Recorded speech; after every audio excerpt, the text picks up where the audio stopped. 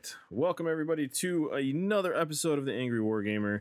I am Jason, the Angry Wargamer, and tonight we have Drew, and Lando has the Rona.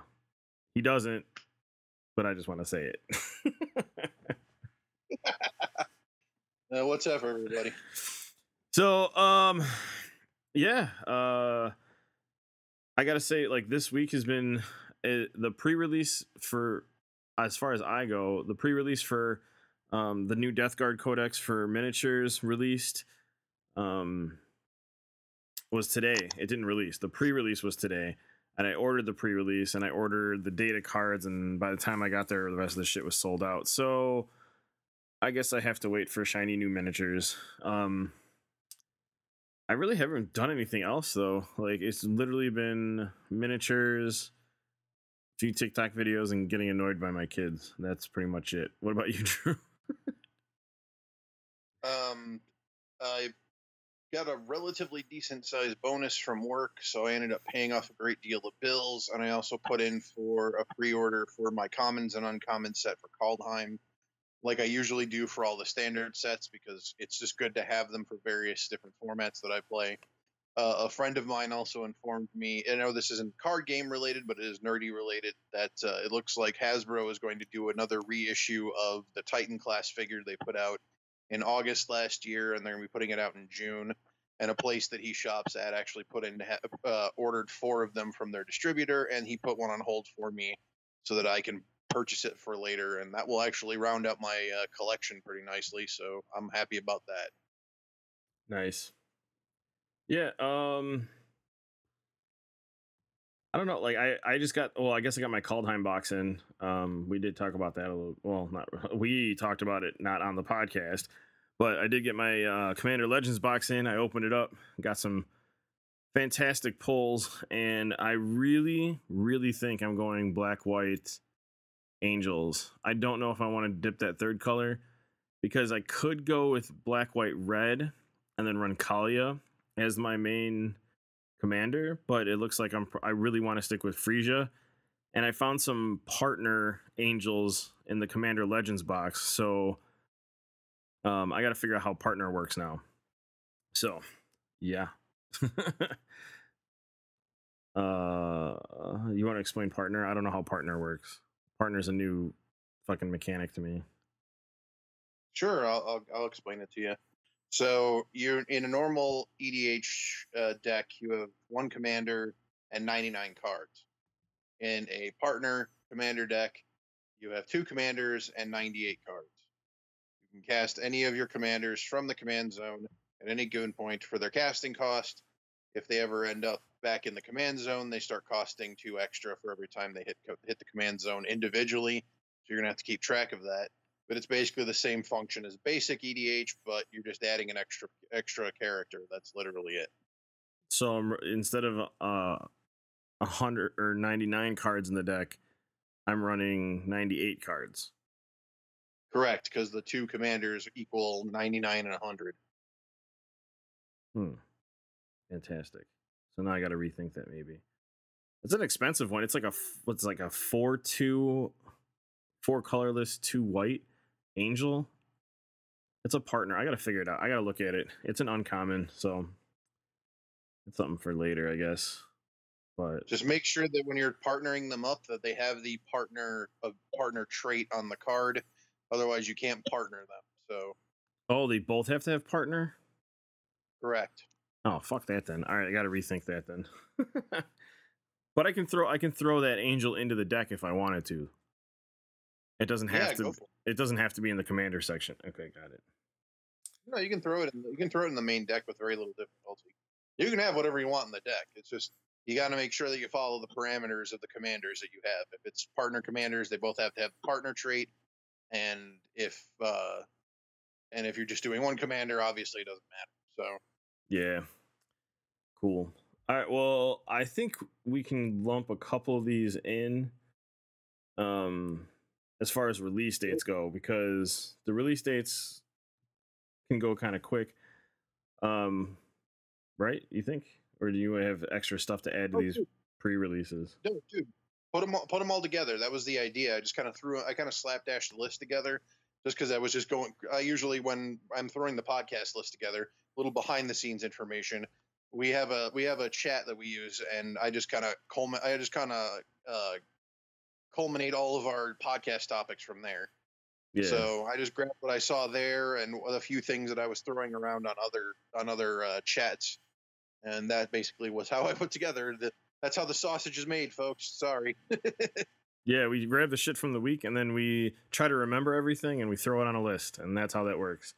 And then there's stuff I'm going to add to the list, obviously, because I thought it was funny, and I've been talking to the FGC Hollywood Discord about something that they're talking about on their next cast too, and it's going to be the same topic. We haven't even actually talked to each other about it. We just kind of give each other like how we felt about it, but yeah. So you're going to get our opinion fresh without even hearing their opinion, and then you guys can combine that shit. I don't care. If you're not a fighting game person, you're not going to like their podcast, but you know, whatever. Anyway, they're cool guys though. I like them. So Super Mario 3D World is February 12th. It's just a re-release, and it comes with the expansion Bowser's Fury for the Switch.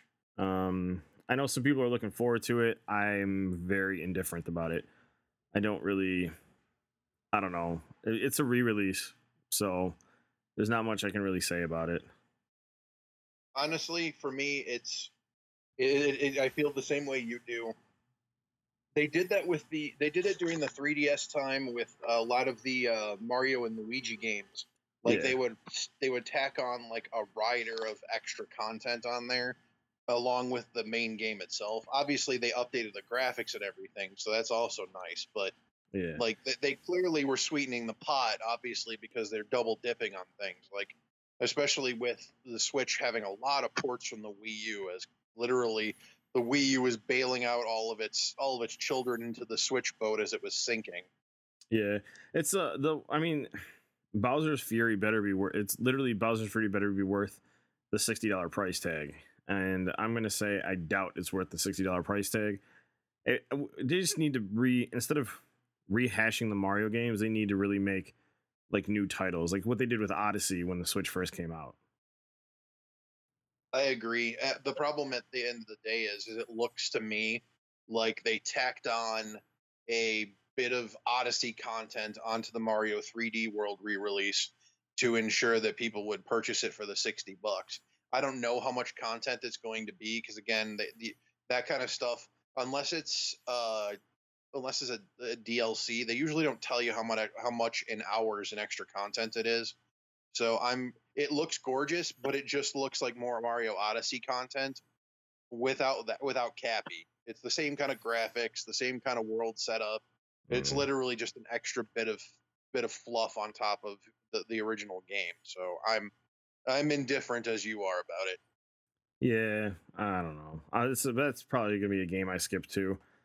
And speaking of that, what we should do, because me and you really love those indie titles, is we should find some of those cheap indie titles and like recommend them. Because I know we do it in passing when we talk about it, but we should kind of like maybe we should put together a list of all the indie stuff that we've played, or even some of the not some of the indie stuff, but some of the cheaper games that are out there. Like obviously when the Final Fantasy X went on sale, so maybe some of the newer younger kids. I don't know. I don't even know our demographic, to be honest. But maybe someone's out there hasn't played it. Like we should put together a list of, hey, these games fucking rock. You should definitely pick them up when they go on sale, or buy them brand new if you wanted to. And here's some of our favorite indie titles. Well, I got one off the top of my head that I'm playing right now, and I was telling you about earlier. Yeah. I actually talked about this on an earlier installation of the podcast, and it wasn't really cheap because like it was a bundle that I purchased for like $38, but it was a Hat in Time, and it came with the bundle came with all the DLC that they had for it, and the game is beautiful. Yeah. Like I'm playing it in handheld mode, and from what I saw on YouTube, like docked mode's even more smooth and awesome. But like the movement is intuitive and fluid. I don't feel like I'm on slipping on ice like I do with a lot of 3D games. Like it's up there with Odyssey as far as mobility is concerned. I don't at all feel at any point that I have zero control over what I'm doing. and it's just another collectathon 3D platformer, which I'm all for considering I skipped on Ukulele. This absolutely fits the bill for me. It's a gorgeous game, and I can't recommend it more. I know it's an older title; it's about 2 or 3 years old right now, but like Yeah. if you're looking to scratch that itch that Odyssey left for you and you were done with it, definitely give this a try. It's cutesy, yes, but it's not to the point where it's untenable or it's cringy. It's just a fun game. It's a fun game that doesn't have all the pretentiousness of most other indie titles that usually pop up. So if that doesn't sell you on it, I don't know what the hell will. Yeah, this is exactly what I'm talking about though, because now we mentioned that one game, but then we won't talk about it. Like, we randomly name drop games and games that we enjoy, and I think we should put together a full list.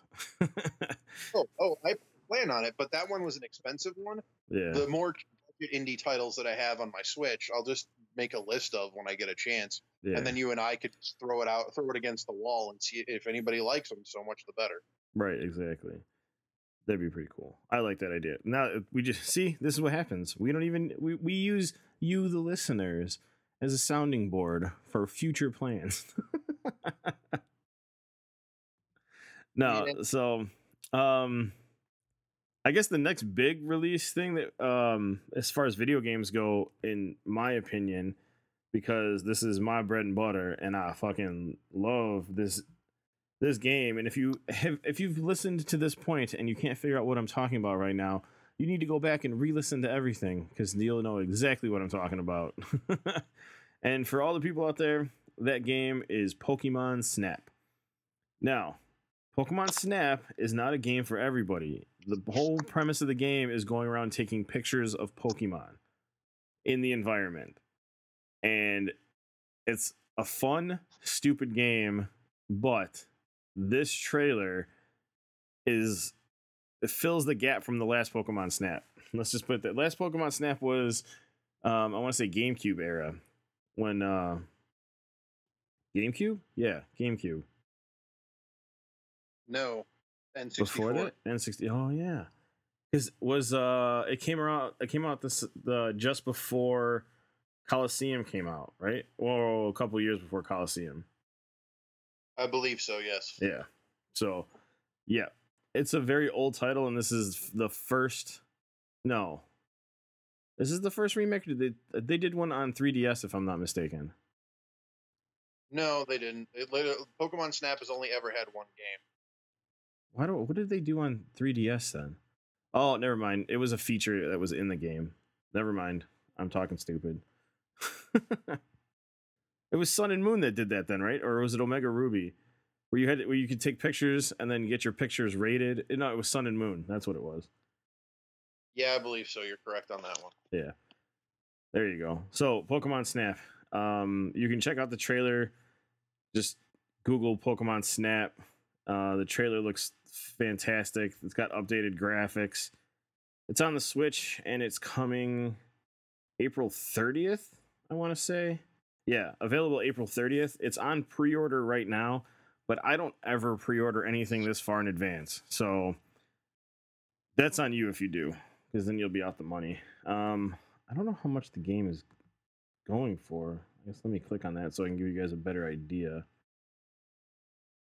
It's got to be regular MSRP like other games, because it's an actual full real new title. So Yeah, but Nintendo's pricing sometimes is weird. Sometimes they'll charge you $59.99. Sometimes they'll charge you like $35. Yeah, it's $59.99. Okay, so that's regular price. The regular AAA title price. We'll go with that one. So, yeah, $59.99. I'm probably gonna buy it in physical, because everything I buy Pokemon wise is physical, unless it's like a DLC. But yeah, there's that. And then, where am I at? Motherfucker. We did Pokemon Snap already. All right, I'm gonna let you have this one because I didn't buy the game, and Orlando's not here to help you out. But Scott Pilgrim released, and it released what, Thursday? Okay, hold up. let's do the date. Today is Saturday, January 16th, 2021, and the game released last Thursday, I want to say.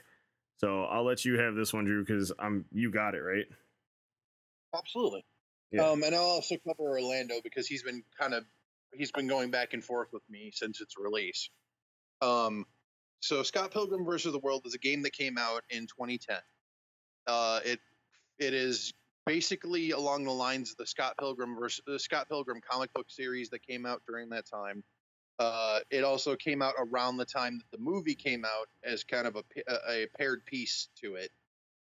It's basically, if you want to think of the Kunio-kun series, River City Ransom, it's the same kind of fighting style as that, with RPG elements splashed in, but it's up to 4 players.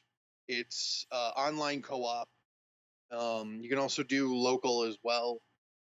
It's it came with this version that just came out came with all the DLC that originally came out with it in that 4-year time span.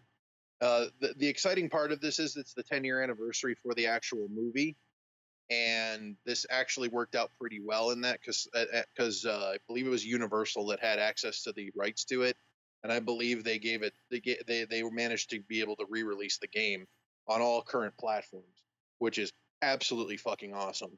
The game is gorgeous. If you like beat 'em ups, it's another beat 'em up along the lines of Streets of Rage, the newest Streets of Rage right now, and a bunch of other titles that have been out, because I think the Capcom beat 'em ups collection also is online as well. So if you like that kind of thing, I absolutely love that kind of thing. Go for it. Go in. $14.99 on the eShop. I believe it's around the same price for Steam and all other platforms. Obviously, this varies depending on your region, but this is the U.S. price, so it's gorgeous. And Orlando is trying to do it solo, and it took him for goddamn ever to beat the first level, and he was bitching to me about it the entire time, but he still loved the damn game. Nice. So it's definitely a co-op style game then, right? Oh yeah, dude! I think you should pick it up. It's only what, 15 and some change after taxes. Yeah, I thought with the way you guys it. were hyping it up, I thought it was gonna be more expensive than that. I didn't realize it was only $15.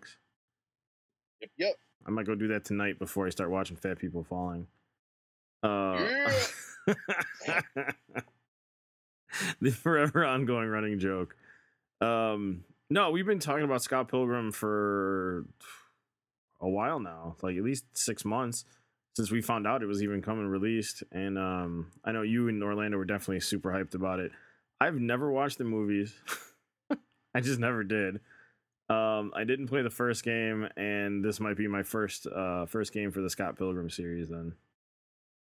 Well, this is just a re-release of the original game anyway, so you wouldn't be missing much. If you want to watch the movie, it's on Netflix right now. So if you want to, burn some time, it's not a long movie. It's pretty whimsical, and the characters in there are decent. If you don't mind Michael Cera, it shouldn't be that big of a headache. So yeah, I don't. There's only one actor I avoid, and that's Ben Affleck. Wow. I'm going to need the backstory on that one at some point. You don't have to go into it now if you don't want to. No, I just don't like the guy. I think he's a terrible actor. And then the second he got Batman, I just kind of shunned the entire Batman universe. Everyone's like, well, he was the best part of Batman versus Superman. I said, exactly. What does that tell you? You don't have to convince me. Like, I never had a problem. I had a problem with DC from the beginning, and we've said it multiple times. Yeah. Good TV, shitty movies. Yeah, and the only movie I actually watched Ben Affleck in was Mallrats, and that's when he was just starting his career, and that's it. Maybe Dogma. That's fine. It's just part of the Kevin Smith nonsense, and yeah, him and Kevin have been friends for fucking millennia, so that makes sense. Right? Yeah, it's nothing personal against the guy. I just think he's a terrible fucking actor, and the second he got cast as Batman, I was like, no, I'm done with you. The same way I feel about Jack Black. Don't feel bad. Yeah. We all have people that rub us the wrong way as far as Hollywood's concerned. I ain't judging you about it, so don't worry about it. He's my celebrity beef, damn it. Oh, I mean, if you're going that, I don't know. Yeah. No, Jack Black is weird for me too, because I do like Jack Black, but I don't know. I don't say I go out of my way to watch his movies. I just kind of enjoy like what he's been in. And then a Brutal Legends, if anybody ever played that game, when that game first came out, that was a fun as fuck game. Absolutely. And I actually own Brutal Legends for the PS3. Yeah. Like, again, I don't mind. I've said it before. I don't mind Jack Black in small amounts. It's just the entirety of the fucking 2000s era. He was shoved in my face by every goddamn nerd and their mother, and in him and his fucking band back then. Tenacious and D. It's just like I can't fucking stand. I couldn't stand their fucking music. They were And talented. again, It's just yeah. On me. Yeah. I did. On me, but like even his movies rubbed me the wrong way too. Because like he always played a fucking dolt, and then when they finally put him into a position where he could potentially be something greater, I think he was in a rom-com. I'm like, why would you put Jack Black in a fucking rom-com? He was in High Fidelity. Is that the one you're talking about? No, High Fidelity is not the one I'm talking about. He actually was in like a serious rom-com. It had something to do with Christmas and holidays and some shit. Like, I don't know. I didn't have a chance to watch it. I kind of wanted to just to see if he could pull it off. But like I think like Tropic Thunder was the only time I ever felt like he was actively slotted incorrectly because he was taking piss on himself. Tropic Thunder was one of those movies that just, oh my god. Oh man. It was over the top, and we all knew it was going to be that way. You got 10 minutes into that fucking movie, and if you didn't know what you were getting into, that was your own goddamn fault. Very true. That is very true. I gotta say though, like the new Jumanji movie wasn't bad, but he definitely got cast as the dumb character again. And I'm just like, oh come on, you had so much potential. But then you had to be like the dude that's a girl, that's a dude, or in the game. I'm just like, oh my god, all right. I'm done with this. The best way to look at him is he's just a new generation of Rob Schneider character who's put into these weird precarious situations where he's either behind the eight ball or he's acting like a complete fucking lunatic. Yeah. And for Jack Black, it's more of the latter than the former, whereas with Schneider, it was more of the former than the latter. Again, I don't have a problem with them in the context. It's just like everything about him is abrasive in that regard. And it's just like, but him as a person, I don't have a problem with him. Like, I loved his interviews when he was talking to Conan and when he was talking on all the other late shows. Like, he seems like a genuinely thoughtful individual. And I was very happy when he started his YouTube Let's Play channel. I'm like, good for him. I'm glad he's doing stuff. But, like, him as, like, a celebrity entity, like, he nauseates the fuck out of me. It's just the compartmentalization that I have with that individual. Like, if I ever met the guy, I'd be happy to meet him and chat with him. Like, he sounds like he'd be a really interesting conversation. Yeah. But like, him being a spastic colon on screen, he kind of gives off Chris Farley vibes without any of the physical comedy. Ugh. It's fine. Do whatever the fuck you're gonna do. Like, I heard people told me said Nacho Libre was a good movie. I'm like, good for you. I'm glad you enjoyed that kind of shit. I never watched it. I'm glad it was worth the price of popcorn. Yeah, I never watched that one either. Oh man. So speaking of TV though, I'm assuming the WandaVision topic is the one from Disney Plus. Mm-hmm. Yeah, I haven't watched it. This is a you.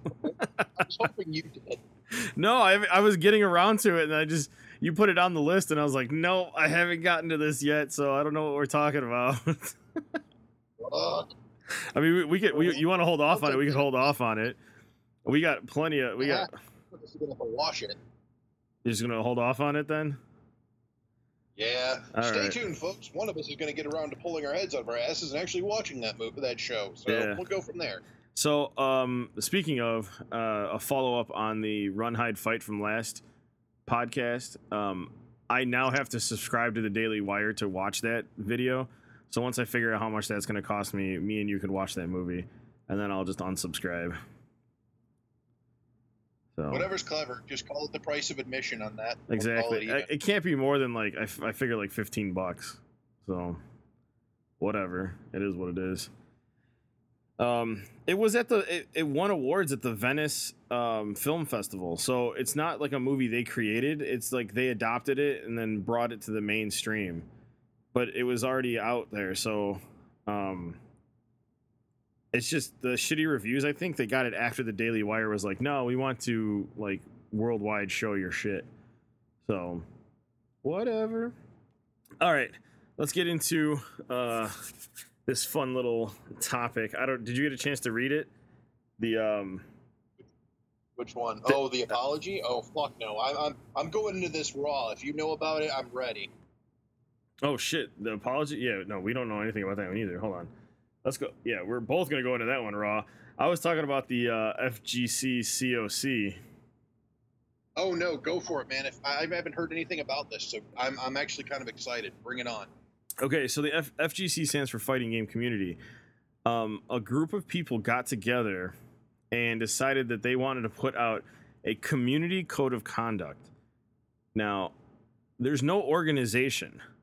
The only organizations are like the conventions and the tournament organizers and the companies related to esports as far as fighting games go. So these people, this is the tweet that they put out. It says, a collective of community volunteers have written a fighting game community code of conduct. Now, the code of conduct is something that you get when you go to a convention that says you break these rules, you're out type thing. They'll pull your badge.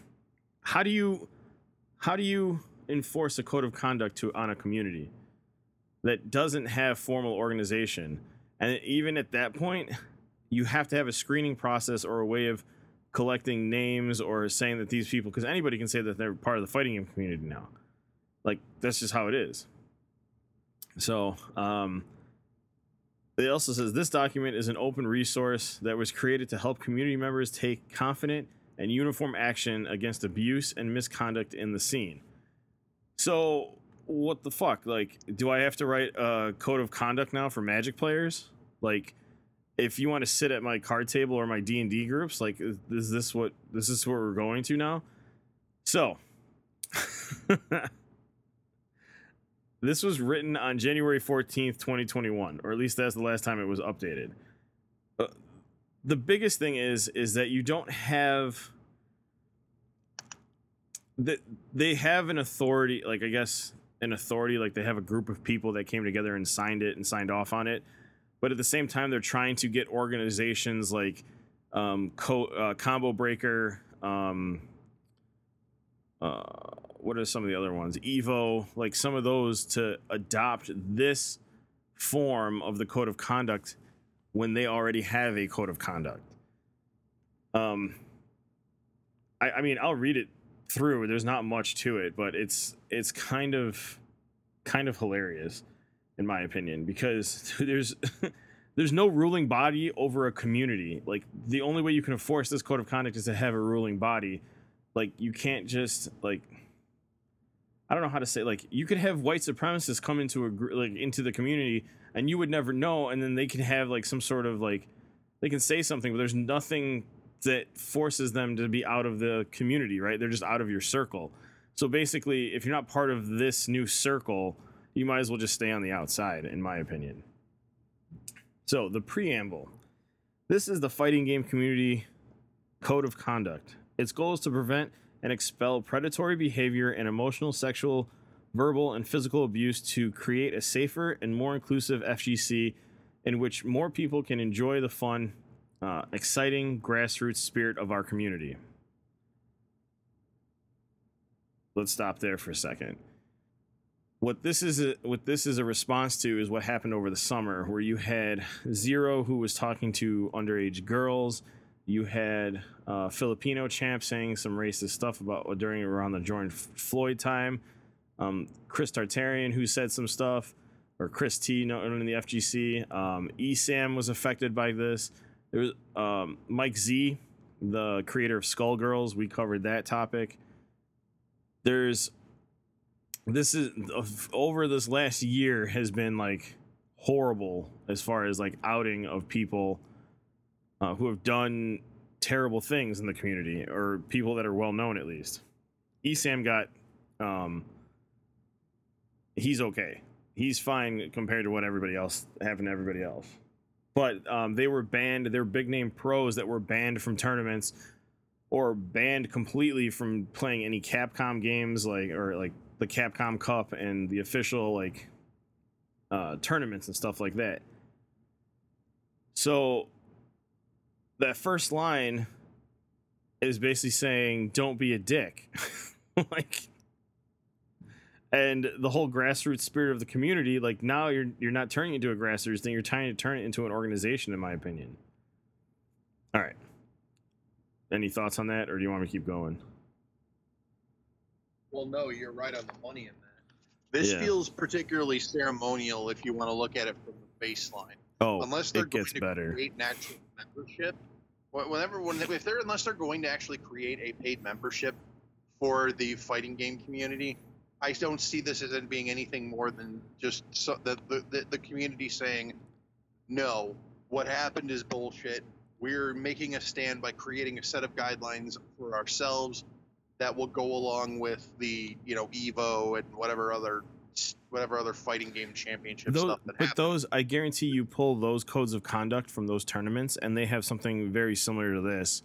But you'll see where it gets a lot jankier, because I've already read through this. Oh, I'm ready. I'm excited. Bring it on. All right. So the next part, it was put together by community volunteers, reviewed by other community volunteers, and agreed to by community leaders. Who are these community leaders? It applies to all players, attendees, tournament organizers, staff, streamers, commentators, posters, and so on who attend, run, or use tournaments, online messaging platforms, chat rooms, servers, and other community gathering places that have signed on to enforce it. What? Names about who those people are, so I have a general idea of who the fuck actually put their name behind this. You won't recognize any of them. I guarantee it, because I only recognized one. So, what happens is now, So, if you start a community and you have to pay into it, what's the disadvantage of not being part of this? Is there any advantage to being part of this other than these extra rules? All right. Doesn't sound like it. I don't know. In the wake of so many examples of abuse, bigotry, and other bad actions in our scene, we must recognize that we have not done enough to keep our community members safe. Previously, we've only relied on individual tournament organizers and professional tours to conduct their own disciplinary actions. Unfortunately, that kind of piecemeal approach not only places an unfair burden on those TOs, it also necessarily ends up in the decision that can come across as slow dogpiling that can feel inconsistent, or that are made by people who may not be well connected to the community. We hope that this code of conduct will solve these problems by empowering faster, more uniform, and more community-based or focused action. So, I guess I can see their argument, but it's still... They're literally begging these tournament organizers and stuff to adopt these rules at this point. Like, that's how that reads to me. It's like you want a more uniform approach, but at the same time, like, you might not think they were disciplined enough, but at the same time, you don't know how they were disciplined. So who enforces this? Do the tournament organizers still enforce it? Or because the tournament organizers are held to this same conduct, who is this governing body that's now, dropping the hammer on these people? That is the real question here.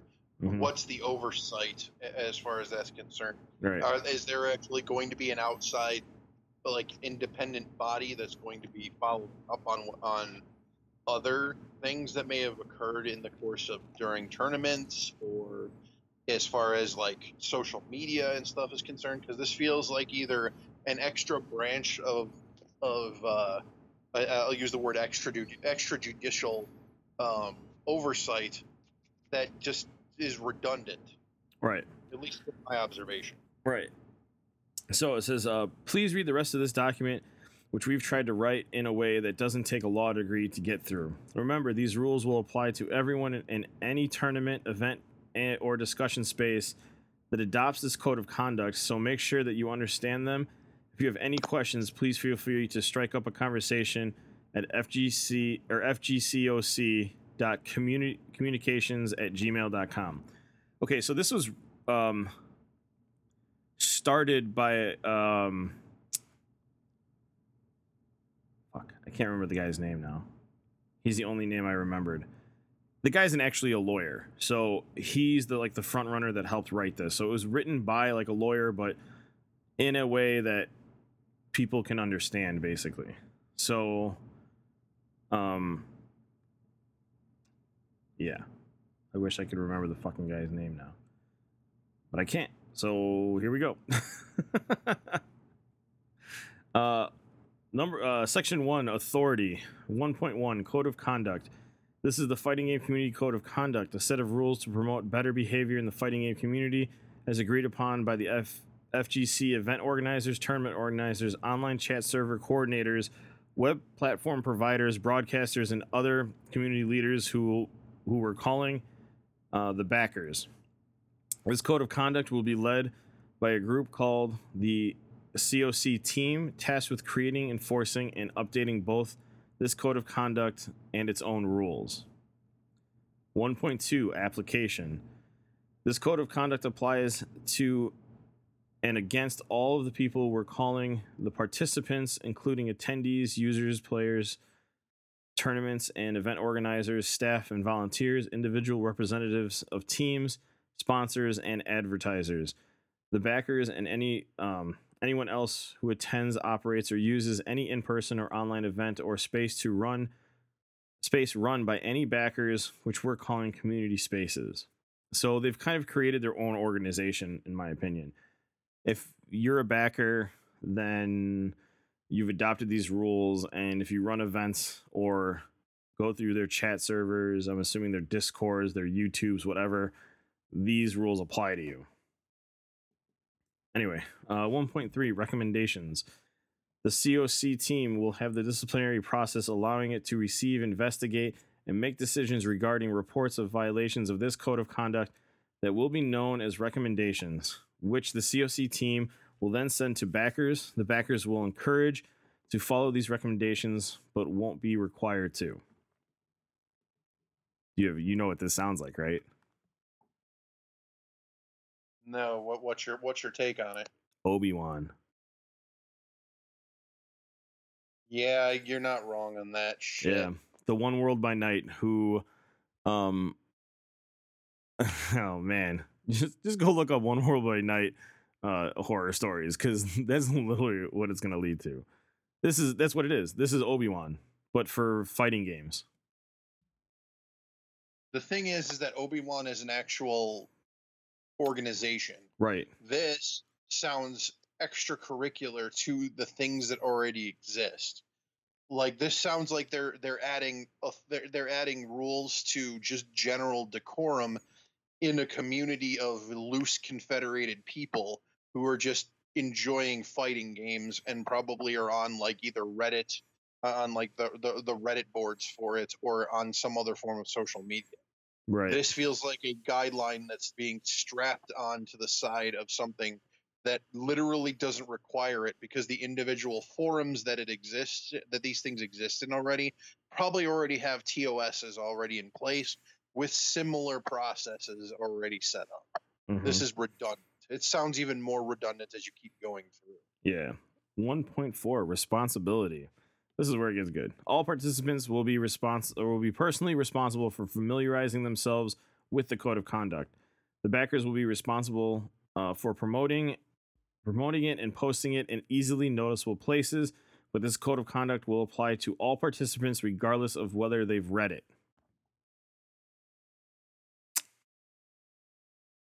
Yeah. 1.5, Minimum Rules. This code of conduct will be considered the minimum standard rules for any community space. The backers may use additional third-party rules and may make their own decisions regarding behavior taking place in targeting their community spaces in that if they want. Then this is even more pointless. All right. This is so fucking pointless. All right, here we go. Here's the objectives. 2.1 objectives. This code of conduct is guided by the following intentions, which we're calling the objectives. 2.1.1 inclusivity. The inclusivity objective states that the code of conduct is intended to make the FGC and the inclusive experience a safe and inclusive experience now and in the future, in which everyone feels welcomed regardless of race, color, ethnicity, nationality, sex, sexual or romantic orientation, gender identity, religion, disability, neurodiversity, body size, pregnancy or maternity, citizenship, or any other personal characteristics. Oh my fucking god!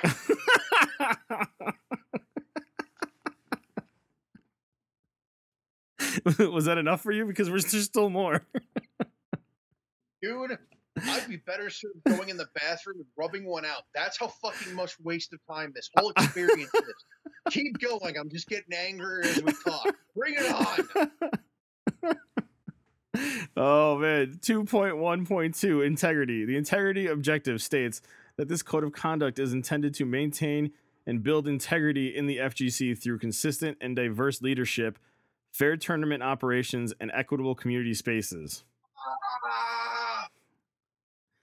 2.1.3 authenticity. The authenticity objective states that the code of conduct is intended to pursue the above goals of inclusivity and integrity while preserving authenticity in the FGC's unique feel, exciting, fun, trash-talking spirit, and dedication to competition. Oh my fucking god! Jesus fucking Christ! This is a fucking circle jerk that someone put on paper. What the fuck was the point of this? 2.2 criteria. The disciplinary process will be conducted with the following guidelines in mind, which we're calling the criteria. 2.2.1 objectives. The entire disciplinary action and recommendation process, from intake to investigation to final decision, will be informed and guided by the objectives. 2.2.2 location. Recommendations may be made regardless of where any violations take place, including not just the community space, but also in the venue areas, hotel rooms, private homes, bars and clubs, social media, public chat platforms and forums, other websites, and so on. However, due to potential privacy concerns, the COC team will not accept and will not make any decisions based on any private communication like text message or direct messages. 2.2.3 time. The COC team may take recommendations under the code of conduct for violations committed to by participants before the code of conduct was first adopted, as long as those violations are part of an ongoing pattern which indicates that the participant is likely to engage in more violations in the future. Wait, did they just fucking set up a grandfather loophole situation where people who are already fucked over by other processes now get to get fucked over by this new one? That's fucking insane. Yeah, but remember, you can't do anything in your own social media. So if they find a Twitter post from like 20 years ago, you're fucked. That's it. You're done. You're canceled according to them. 2.2.4 excuses. Violations will not be excused just because participants may have committed them under the influence of alcohol, drugs, or any altered state of mind. You do understand I'm going to rant when this is all over, right? Oh, 100%. I'm still going. I'm aware. I'm currently punching myself in the face. 2.2.5 standards. This code of conduct does not replace the legal system and cannot produce decisions as severe as those of the legal system. As a result, the disciplinary process should not and will not be bound by the standards of and processes that might apply in a court of law. Recommendations will be based on the COC team's reasonable understanding of the facts of each case. So if somebody doesn't like you, you're fucked. 2.2.6 consistency. The disciplinary process and recommendations are intended to be consistent and foreseeable enough that participants should expect to face consequences for violations. That said, no two situations are the same, and different cases may have different outcomes. No fucking shit. 2.2.7 Conflicts of interest. When any person who should normally participate in the disciplinary process is confronted with a case involving any of their family members, close friends, romantic or sexual partners, or business partners, they will let the COC team know about the conflict of interest and withdraw themselves from any role in that case. Here's my question. Oh, that's at the end. Okay. We'll get there. Section 3, conduct. 3.1, list of violations. The violations of this code of conduct include 3.1.1, engaging in assault, battery, and physical harassment or abuse, or any other physical contact with any other person without their consent. 3.1.2, engaging in malicious bullying, baiting, trolling, or other non-physical harassment or abuse that rises to the level beyond commonly accepted FGC trash talking. So what's commonly accepted? 3.1.3, using or threatening to use deadly or dangerous weapon except in reasonable defensive situations. Does this code of conduct sound like if you break these, you're breaking the law? Because what? 3.1 Waiting till the end. 3.1.4, pestering or stalking any other person or otherwise not respecting any other person's reasonable desire to be left alone. 3.1.5, taking photographs of or recording any other person without their consent or backer authorization. So every time I take a video in a main hall at a convention or take a photo with somebody, anybody walking by, I have to go find them and get their consent. Engaging in discriminatory or hateful statements or behavior, including any based on race, color, ethnicity, nationality, citizenship, sex, sexual or romantic orientation, gender identity, religion, disability, neurodiversity, body size, or any other personal characteristics. Well, we're out because I've said retarded about 1 million times on this podcast. Yes, we're free. I'm banned and I didn't even start. 3.1.7, intentionally outing any other person's sexual orientation, gender, or other identities without their consent. So if you accidentally talk about somebody and out somebody and don't realize it, you've violated.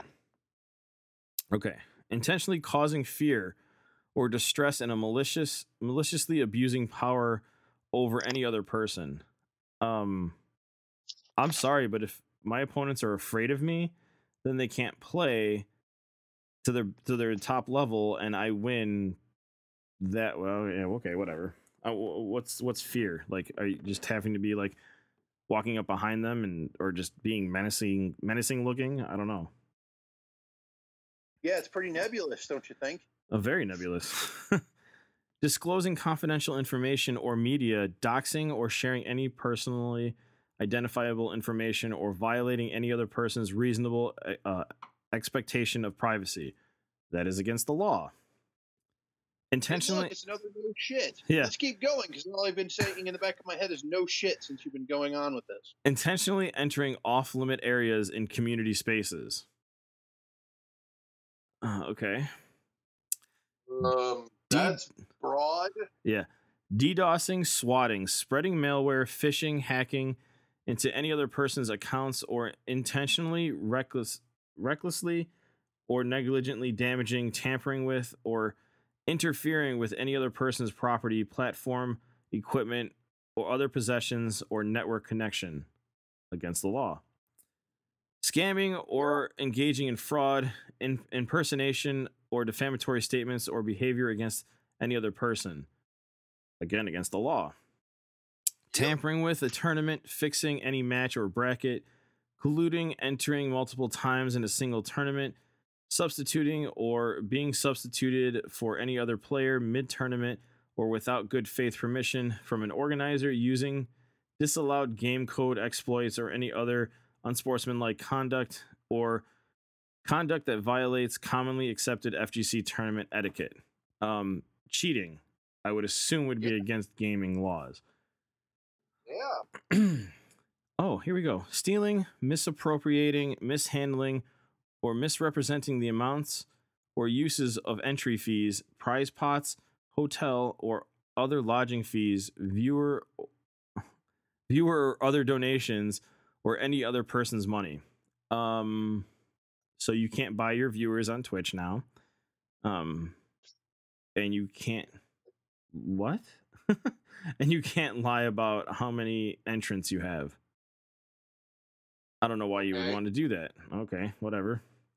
3.1.15 goes back to episode 2 of Smells Bad. Creating a nuisance or hazard by neglecting personal hygiene, refusing to take appropriate hygienic or medical precautions, or engaging in or encouraging others to commit any hygienically or medically unsafe behavior. No fucking shit. There's finally a rule for episode 2 Smells Bad. Oh my god. Okay, failing to abide by any applicable third-party rules. So now you are held to the third-party standard because this goes back to the third-party rules. So you break a rule that's not related to this for somebody else's organization, then you've automatically broken this one. So now you have to go through two different recommendation processes, I guess. Yeah, I got a third-party standard they can uphold too.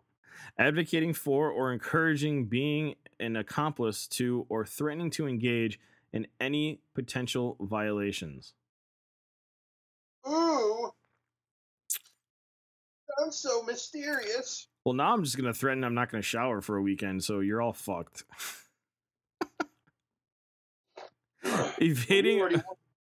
Evading or attempting to evade any disciplinary action taken under this code of conduct. 3.2 Underage participants. Any participant under the age of 16 must be accompanied by an adult guardian, or when attending an in-person community space, standards of behavior will be higher with and or around anyone under the age of 18. Meaning, behavior that may not otherwise amount to violations may be treated as violations if the target is under 18. Anyone under the local age of majority will be deemed unable to consent, including to sexual activity. That is against the law. What the fuck? Yeah. Holy fuck. When we said we wanted people to bathe and that parents should be with their children at these conventions, this is not what we meant. All right. Other violations. List of violations isn't exhaustive. Any other behavior that goes against community accepted FGC standards or norms or any of the objectives may violate this code of conduct as well. So if it's not on the list and it's accepted, it's on the list. All right, here's the structure. COC team. The COC team may organize itself as a non-for-profit or other legal entity. Okay, so now they're actually creating an organization. Membership. Membership in the COC team will include all of the backers as well as anyone else who accepts the COC team's invitation to join. The committees. The COC team will have 8 committees. The Moderation Committee, the Investigation Committee, the Code of Conduct Committee, the Tool and Record Keeping Committee, the Legal Committee, the Inclusion and Diversity Committee, the Public Relations Committee, and the Collegiate Committee. I really wish I knew what all those committees did, because that would be fantastic, but you didn't list it here. Meetings. The COC team will have meetings from time to time to decide issues of structure and amendments. Updates. This code of conduct may be updated from time to time by the COC team to better serve the FGC, although any changes to it must remain in line with both the objective and commonly accepted FGC standards and norms. If the COC team ever does make decisions, the backers will try to notify participants of those changes, but the participants will still be solely responsible for making sure that they stay informed about and for abiding to the terms of this code of conduct. All right, last section. Section 5, investigation. Adjudication and enforcement. For some reason, I could not read adjudication, and I was reading it as adjustmentcation. I have no idea what the hell's on with my mind, but it's adjudication. All right. Potential outcomes. Recommendations of penalties for violations of this code of conduct may include, but are not limited to, warnings, refusal of entry to or use, disqualification, suspensions, bans, referrals to venue security or platform administrators, referrals to law enforcement or other authorities, community boycotts, and so on. Participants who engage in violations and are the focus of resulting recommendations may not be entitled to any refunds or repayments. If a backer is found to have committed violations, the COC team will release that information publicly and may expel the backer from the COC team. Investigation. The COC team and the backers have the ability to take in reports about and investigate a potential and alleged violation, and will attempt to maintain confidentiality throughout the disciplinary procedure. Adjudication. The COC team will have the power to make recommendations against any participant found to have committed violations. The backers will still have the power to take disciplinary action against the participants who have attended or used or might attend or use their community spaces. Enforcement. The backers will enforce disciplinary action in their own community spaces. End code of conduct. Okay. And let's look at who's on this. Here is your ruling class of backers. Ruling class of backers. You already lost me with ruling class. Oh, no. That's not what's on there. This is technically called the signatory roster, but this is, by reading the COC, this is your ruling class. This is it. These are the people that make the decision on you. Period. Bulletproof with 2 cc's. Senin Phoenix from Houston, Texas. Oh, and they list their parts: inclusion and diversity, moderation, tools and records. Core Jam, Northeast Ohio, USA, Collegiate. Difficult AI, Pullman, Washington. E-Boy, Spain.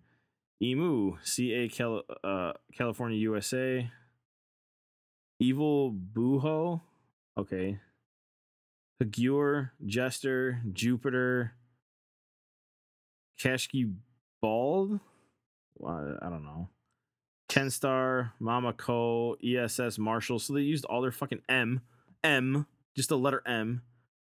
Malode, who's apparently from Illinois.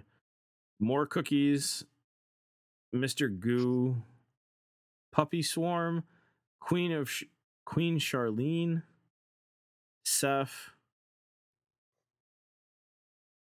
Shibarizu, Snake Eater, Snowy Moogle, Soul Flash, Huey, Ultra David. Ultra David is the name I was thinking about. Ultra David. That's the COC team members. Here's the backers.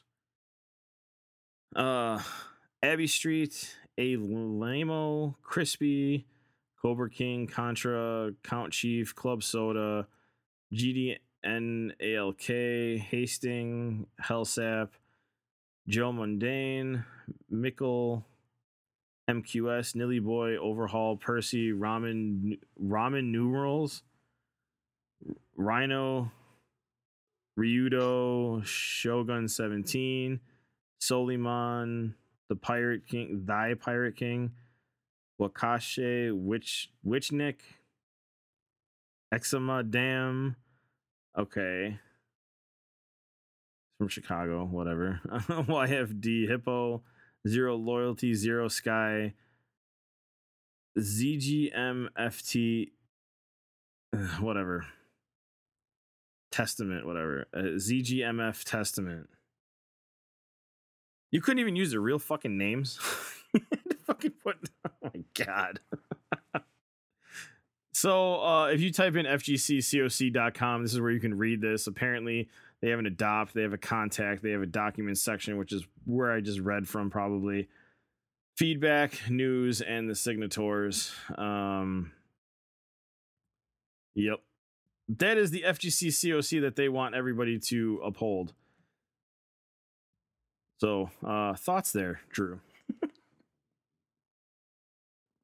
I'm not getting that 10 minutes back. You do understand that. Was that 10 minutes? I think we were there I think we're in it for 20. Why you gotta knock my little bubble? I was trying to lie to myself that I didn't just lose 20 fucking minutes of my life listening to somebody fucking read out shit that everyone has already fucking heard of. What is the fucking point of this list other than a self-aggrandizing fucking jerk-off? I cannot imagine why anybody would go through the effort of compiling things that already fucking exist in the real world in various formats and in various forms. This is stupid. If your objective was just to compile it so that there was an existing list so people knew about it, I would say, okay, fine. But you have signatories. You have fucking backers for this. What the fuck is the point? Nobody needs a fucking committee for these things. This is so absolutely redundant. And the fact that the other things that you had already brought up are already existing laws in most fucking municipalities. What the fuck was the point of this? Here's the problem, and here's where it gets political. Two things. One, the hygiene thing. How the fuck are you going to tell somebody they have bad hygiene? If obviously they smell or whatever, cool. Have a conversation with them. You're not their job. You're not their job. They have no right to you to take a shower. That is on you. You cannot tell somebody to go take a shower. That right there is the bullying part that you do not want. Like, the problem with that is that in specific forums, you can have a dress code / hygiene clause in those specific forums. If you go into a fucking fighting championship and you reek like garlic wrapped in skunk farts, they have a right to tell you to fucking leave. If you're just wandering around in real life and there's a conversation being had, or you're in like a convention and just people talking about fighting game stuff in like a general area or a commons area, and you just walk up to somebody and tell them they reek of ass, then it becomes a bit more of a bullying scenario. But that's what they want people to do. Rules. Even fucking Yu-Gi-Oh has a hygiene rule, so I don't know what the fuck to tell you. Ugh. But okay, that's not the part that bothers me. The part that bothers me is you have a ruling committee who gets to tell you that you are not being inclusive enough based on one of these list of 20,000 fucking things in this list in one sentence. You say like one thing, you can be brought up on charges now. Me saying retarded doesn't even allow me to be in this because apparently I'm prejudiced to fucking disabled people, even though that's not the intent.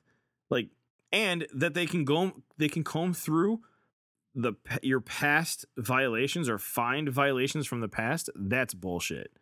That is straight bullshit. I'm with you on that.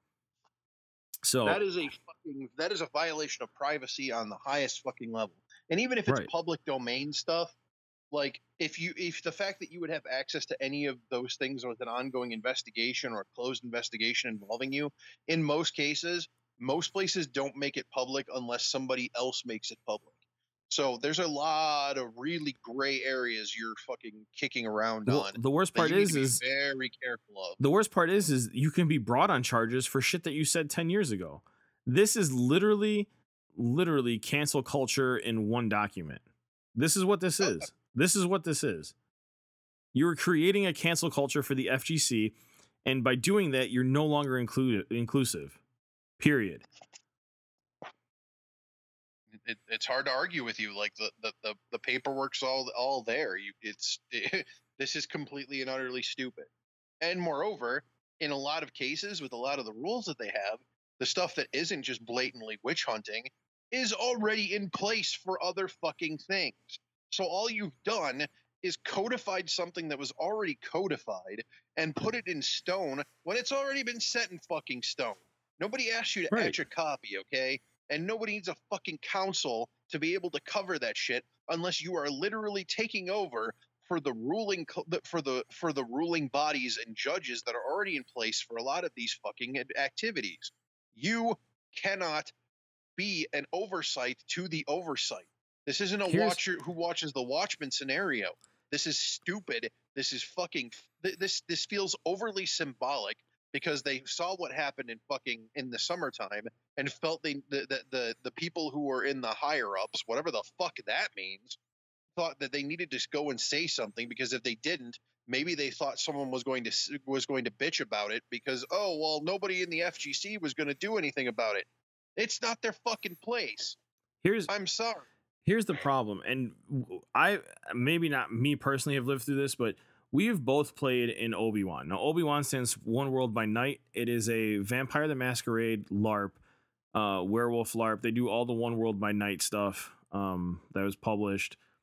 And they are an organization. You pay $5 to go and play at a location, and you are part of this organization. This organization has rules like this. Here's the problem. There have been multiple people that I've known or read about on forums that have been brought up on false charges. Now, those false charges are like allegations of sexual or like touching someone inappropriately, or underage sex stuff that should have been brought to the law, that the victims didn't go to the law for, but they went to this ruling body for. This is what you're going to have here, because if these people all of a sudden make a decision and they say they can report to the police on shit that you can't even defend yourself on because 3 or 4 people have made false claims on you, now what? Now what happens? You're banned from this organization, and now you're a pariah to the rest of the FGC that was running events not followed by this. Your name will get thrown in the mud. So that's creating liability for them, because now those people turn around and they come after them. There's no money involved in them. So who do you go after? They're not an organization. Do you go after all those backers? Are all those backers willing to take the liability of someone coming and suing them for false allegations that they made penalties on? I'm going to go no, because this all feels extremely symbolic regardless. And if you look at the wording and the fucking legalese being thrown around, everything is fucking optional. Enforcement of these rules is optional to the venues in which that they are being presented. Mm-hmm. And everything is posted as a suggestion. Well, no shit, because in most cases, the shit that you're already purporting already exists in one form or another in the letter of the law or in the bylaws based in these fucking contests. Right. What the fuck have you brought to the table other than the same fucking shit that's already there in the first place? Here what happens, and this isn't just for main venues. This is for like online streaming in those communities. So now what happens if one of those community members is like, hey, listen to the Angry Wargamer podcast, okay? Now somebody in there, one of the backers gets offended by some of the shit we say, because we're talking pretty mean shit about them right now, to be honest, because I think it's fucking stupid. It's just plain stupid. And they listen to something that we said, and they get offended by it. Now, all of a sudden, the Angry Wargamer podcast is going to get shit on because of them. Here's the problem. If we don't agree to these, and then all other major like venues or platforms do agree to them, then we're on the outside. You see what I'm saying? Like, you're putting organizations and people into, like, streamers and stuff like that, into a position that they don't need to be in, because they were doing just fine before you fucking showed up.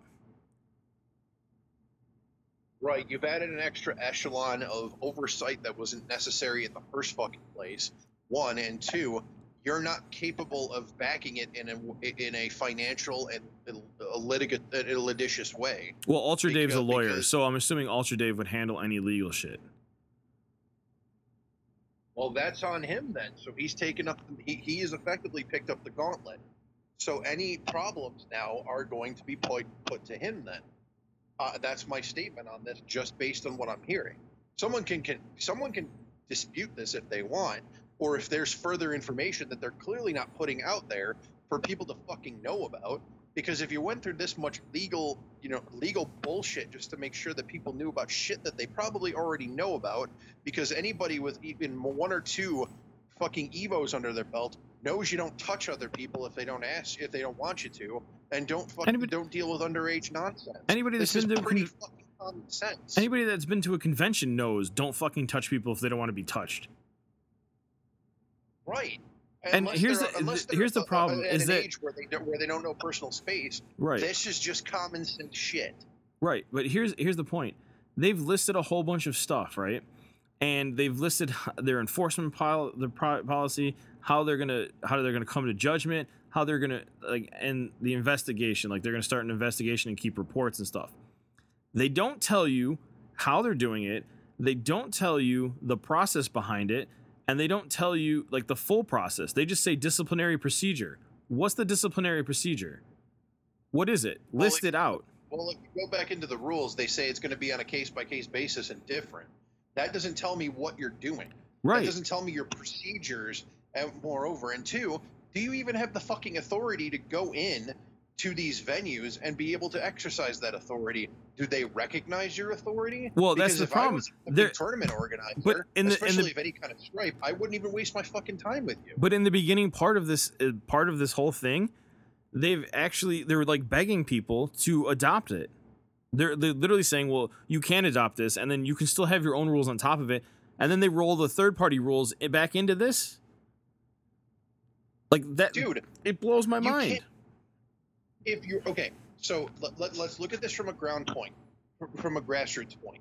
If your objective is to create a universal set of rules that is going to be used across both streaming, social media, and fucking tournaments, and you're just doing it to codify them so people are aware of them, that is completely different than you trying to create an authoritarian body to oversee further disciplinary action on top of the shit that already exists, one, in legal documentation already, and two, probably already exists in the documentation for these different conventions and tournaments. This is stupidly redundant.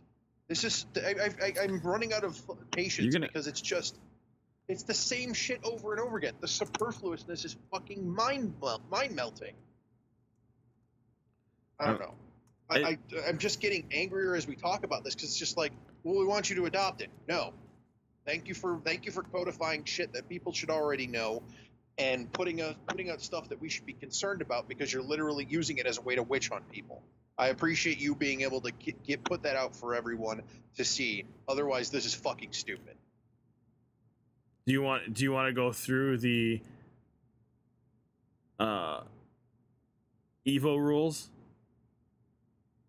If you want to do it just to parallel what's already existing, go for it. Evo actually went through the process on how to report a violation. This one doesn't even have a report to violation. And then they say what the process is. They go through the process and give examples of said process. Reporting rule violation, reporting equipment failure, rule enforcement and disqualification according to the judges, right? Evo Championship Code of Conduct. 1. Be excellent to each other. We want the event to be an excellent experience for everyone, regardless of gender, identity, expression, sexual orientation, disabilities, neurodiversity, physical appearance, body size, ethnicity, nationality, race, age, religion, or other protected category. This is literally the words you used. These are already rules for this. If this was a goddamn book report, your teacher would have already yelled at you for plagiarism. Right. And each of us have the right to enjoy our experiences without fear of harassment, discrimination, condescension, whether blatant or via microaggressions. These are in the Evo Championship Series Code of Conduct. You've done nothing but redo the Code of Conduct. The only thing you added is people smelling. and hygiene. That's all you've added to this process, and you're trying to get a third-party governing body from outside the event who already has your rules in place. You basically took their rules and added like 2.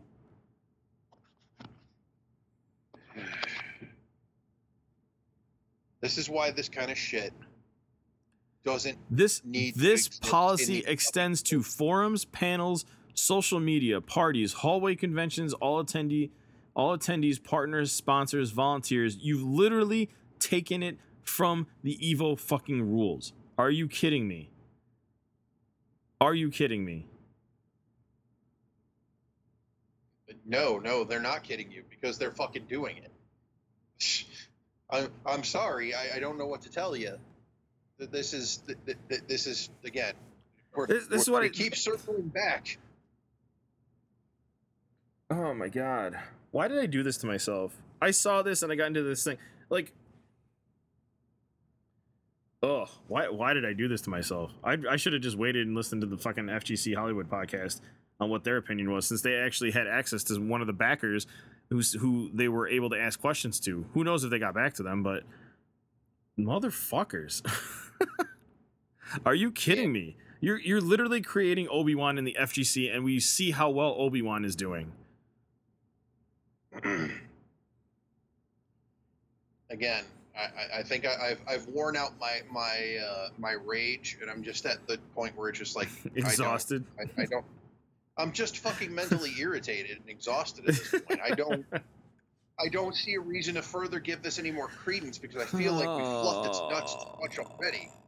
Well, we have. We've. Oh my god, this is so annoying. It really isn't. Okay, so after all of our ranting and everything, just to let you know, we fall into the majority right now. The majority of Twitter and people of the FGC have dragged them through the mud. So we're in the majority, and people are actually laughing at them for trying to do this. This is how laughable this has become, and how irritating and stupid it is. Because if the entire community has gone, you're all idiots, maybe you fucked up. Maybe this is a project you shouldn't have taken on, and if you did take it on, it should have been a hell of a lot different than the fucking code of conduct from EVO, one of the biggest fucking tournaments you all go to. And I guarantee I take those EVO rules and I go to Combo Breaker and they're copy pasted. I guarantee those fucking rules are the same. Oh, I wouldn't even waste my money on that bet. I guarantee. I'm with you on that and guaranteeing it's the same shit. Same shit, different smell, deeper pile. That's literally what this fucking this legalese bullshit is. Yeah. And I just can't with this shit. Yep. If your objective was to get the angry part going for your angry podcast, I am fucking all over that shit. It's just so. Well, that's why I saw it and I was like, dude, we have to talk about this because this is fucking retarded. This is straight up retarded. Oh, my mind is so full of fuck. How many times? Right. Just be decent fucking people to each other. You're all there to play a fucking video game.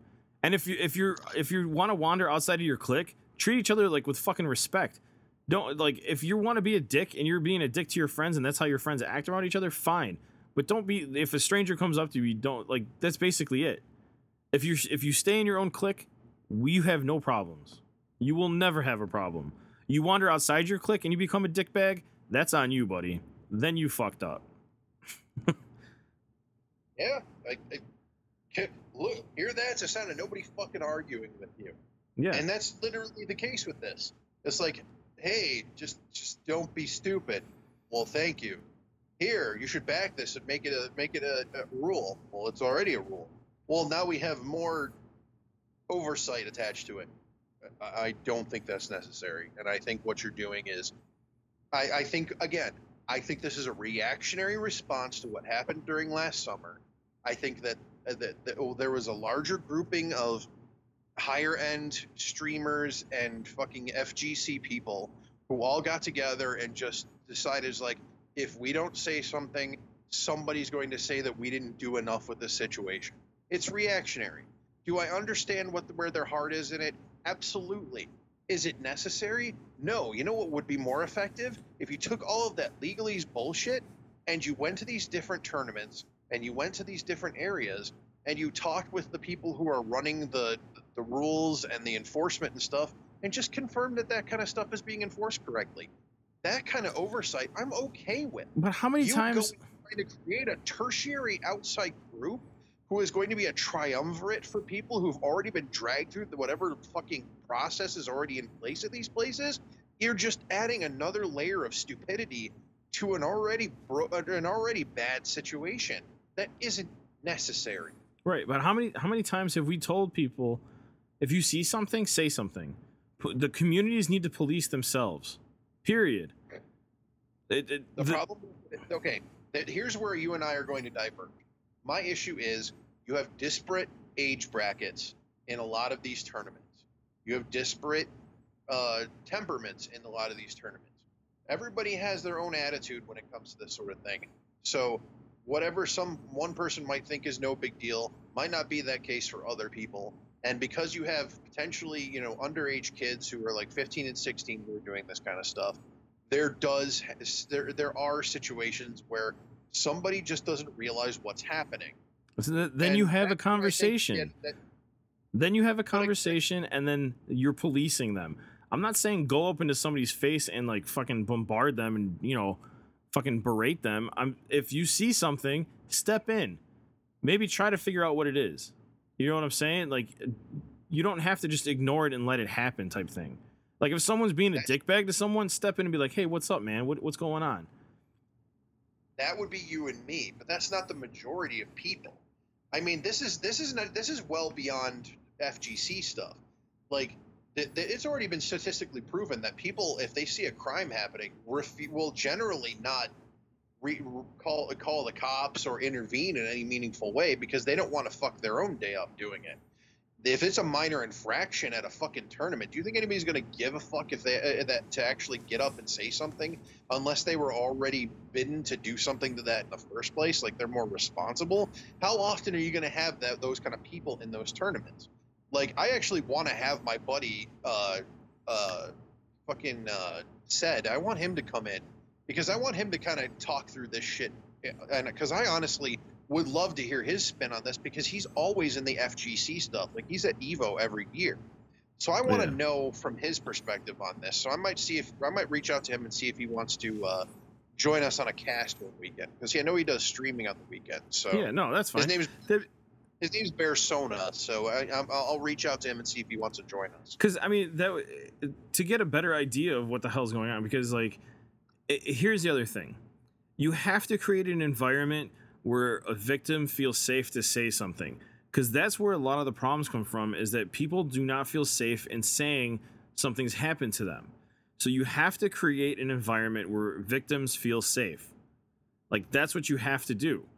And the stepping in thing only makes it easier for people to come forward to be like, hey, obviously someone else saw something wrong happening and they stepped in.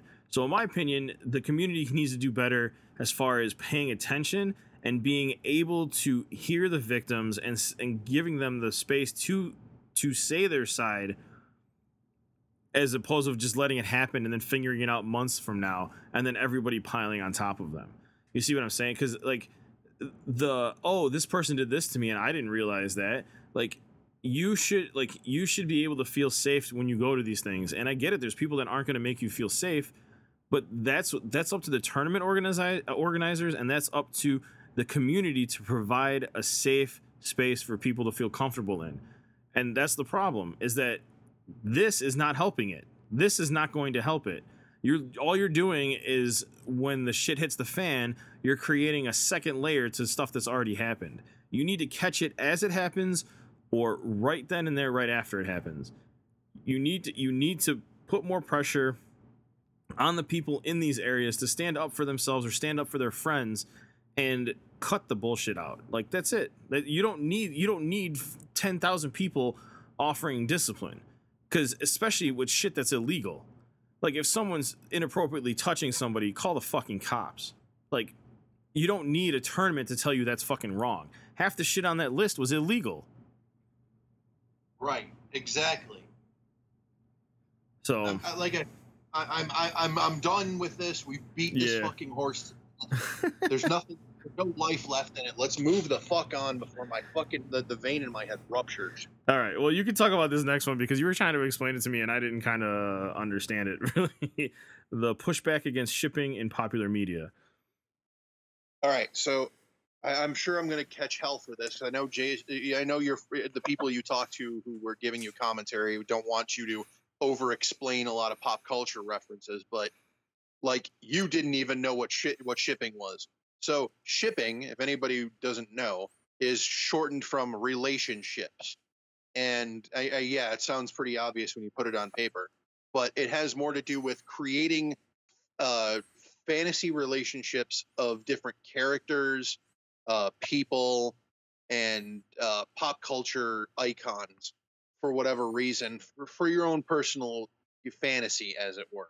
Think fan fiction, but it's a little bit more. It's a little bit more compartmentalized, and it happens a lot in greater fandoms. I'm pretty sure Steven Universe had it. That's always going to be my go-to for that stuff.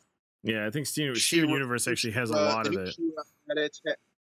So yeah, there's a bunch of fantasy. Like think back to the if you need a reference point, how people probably were shipping celebrities. It's kind of gotten to the point where it's gotten ridiculous and it's starting to make people uncomfortable. A relatively famous YouTuber, Jacksepticeye, has finally started pushing back against those particular situations because he keeps getting the ships that he keeps getting. I don't know if it's the reason why he's irritated, but it's just making him uncomfortable in general. He gets shipped with Markiplier a lot, which again is really awkward. What ends up happening with a lot of these groups, though, is Like they're saying, much, saying they're together type thing. Is that or trying to get them to get together? It's not real though. It's a fantasy thing. They Oh, usually create an associated art with it, where they're like see, kissing or I have a problem other with things. I have a problem with what I was just saying, where they have where they try to like they find out the person's single and then they find another single person and then they try to get those two people to be together, but they have like nothing in common. Well, that also is part of it too, and that Okay, can happen in that regard because when you do have that situation, people tend to try and bleed it into real life. So you're not gotcha. wrong in that regard. But as far as the general concept's concerned, it makes people feel uncomfortable overall. And what ends up happening is you have a massive backlash from these groups against the people who are saying, I don't feel comfortable with you doing this. If here's the basic premise. Rule 34, but you're pairing off people. Does that make more sense? I don't know what Rule 34 is. Fuck. God fucking damn it. Hold on, I'll I look it up. no, I've got it. Rule 34. Everything, there's pornography of everything for everyone Gotcha. as far as fantasy characters are concerned. Parody porn, From like the Pokemon parody porn that looks like it has a fucking monster Pikachu in it. it more has to do with art than actual moving cinema, but you're not far off. Okay. It's usually it's deviant art. Do you know what deviant art is? For the love of God, yes. tell me you know what I know what is. that is. Yes. Fantastic. Deviant art is a breeding ground for Rule 34. Rule 34, by extension, has god awful amounts of subgroups. One of them involves shipping. Tends to have a lot of art involving fantasy characters being paired off by the fan community. They are not legitimate pair offs in whatever fantasy narrative that they're put in, unless for some weird reason the creators decide to do it. In a lot of cases, that can happen. Usually, it's because of public outcry that it does happen. Why the fuck you would give in to the fans on stupid shit like that? I don't know. I don't care. If you're really that close with your fans, fantastic. If you're not and you're letting them dictate how you're writing your story, then you're not writing your story anymore. You should probably stop. Anyway, so Jack actually went and fucking pushed back against this because he's like, okay, this is getting uncomfortable, people. I don't need you to make weird fucking pair offs, and I don't need to know and or see that you made Rule 34 like pornography of it, of me and other YouTubers in various compromising positions that aren't just hugging and kissing. which in and of itself would make people uncomfortable. And what ends up happening is you have this weird backlash from them going, "Oh, well, you're homophobic and you're transphobic," and it's just like, no. This goes back to the I don't feel comfortable with what you're doing. You're kind of breaching my personal space with what you're doing in one way or another, because now I have to go and see these fucking people, and we both have to look each other in the eyes and go, well, there's fucking porn of us together. That's a thing that exists now. Again, you can't stop porn and you can't stop pictures from being made. I get it. I'm aware of how the internet functions in that regard. Unlike my friend Jason here, who doesn't even know what Rule 34 is. And the oldest goddamn all you rule on had the to say, internet. all you had to use- say is the internet's for porn, and I would have immediately known what the fuck you were talking about. Because all I have running in my head right now is the video of World of Warcraft with the internet is for porn song behind it. You're not wrong, but it's more nuanced than that. Okay, yeah. If the Rule 34 is this, but there is a porn version of everything everything in pop culture media. If a new movie comes out, there will be porn of it. If there is a fucking cartoon, I'm sure there's fucking porn of it already being made in one format or another once people have seen the stills for the fucking animation. Okay, well, I want to say right now, I want to plead with the community. Do not make us pop culture, for the love of fucking God. Because if I find my fat ass cartoon eyes somewhere humping some fucking cactus, I swear to God, I'm coming after you motherfuckers. You would be better served tilting at windmills, you Don Quixote fuck. The internet, while entertaining, would be a waste of your energy and mine. All right, just don't send it to us. If you're gonna do it, don't let us know. I don't fucking care anymore. You have fucked yourself over with every word that you've just said, and I can't wait for your inbox to be filled with the smuttiest smut that ever been smutted. I literally just said to somebody, nobody listens to us, even though I'm not 100% convinced like actual people listen to our show. No one's actually commented on things other than like a few people. Hey, if those Russian bots are enjoying our content, then so much the fucking better. Right? Yeah. Yeah, look at it. That's how I see it. I'm not going to fucking argue with it. So these communities are coming after the creators, and the creators are like, just leave us the fuck alone now, basically. Well, they're coming after the people who are being pornified. For whatever why you want to call though? it. Like, what's the reason? And because they're not comfortable with being pornified.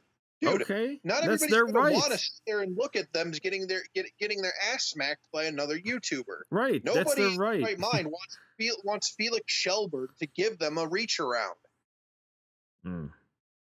Nobody wants PewDiePie to give him the stink eye. Nobody. I'm sorry. I agree. I can agree with this. I mean, if there's a person with that fantasy, I'm not kink shaming you. Well, not directly. But like that's your thing. Do whatever the fuck you want with it, and keep it in your own fucking microcosm or your own little fucking safety bubble. Not everybody needs to see it, and certainly the people that you are making porn of need to see it. They have no need to fucking see it. If you go up to Danny DeVito and you have Danny DeVito fucking porn pictures that you have made, and you want him to sign it, first of all, he might do that because he's Danny DeVito, but if he's uncomfortable with that and has the security people throw your ass out of the building, that's an ass whooping you got to take. Agreed. Just going to put that out there. And look, with fantasy characters, it's completely different because these things don't exist in real life. So 2D sprites that you turn into over-sexualized fucking nightmares that you want to have a wank to, that's on you. I do not judge people for what they slap their salamis and soak their walls to. That is clearly on them. This is going to be very rated R today. I just realized as I keep talking. Anyway, I was gonna let you keep going and see how far we could bury you before I started getting weird pictures in the inbox. I'm fine with that.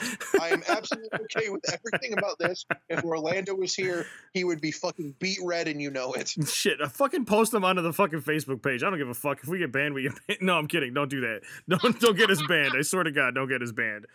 Send it in a message, and we'll talk about it. And maybe I'll get a website going, and we'll put it up on a website somewhere.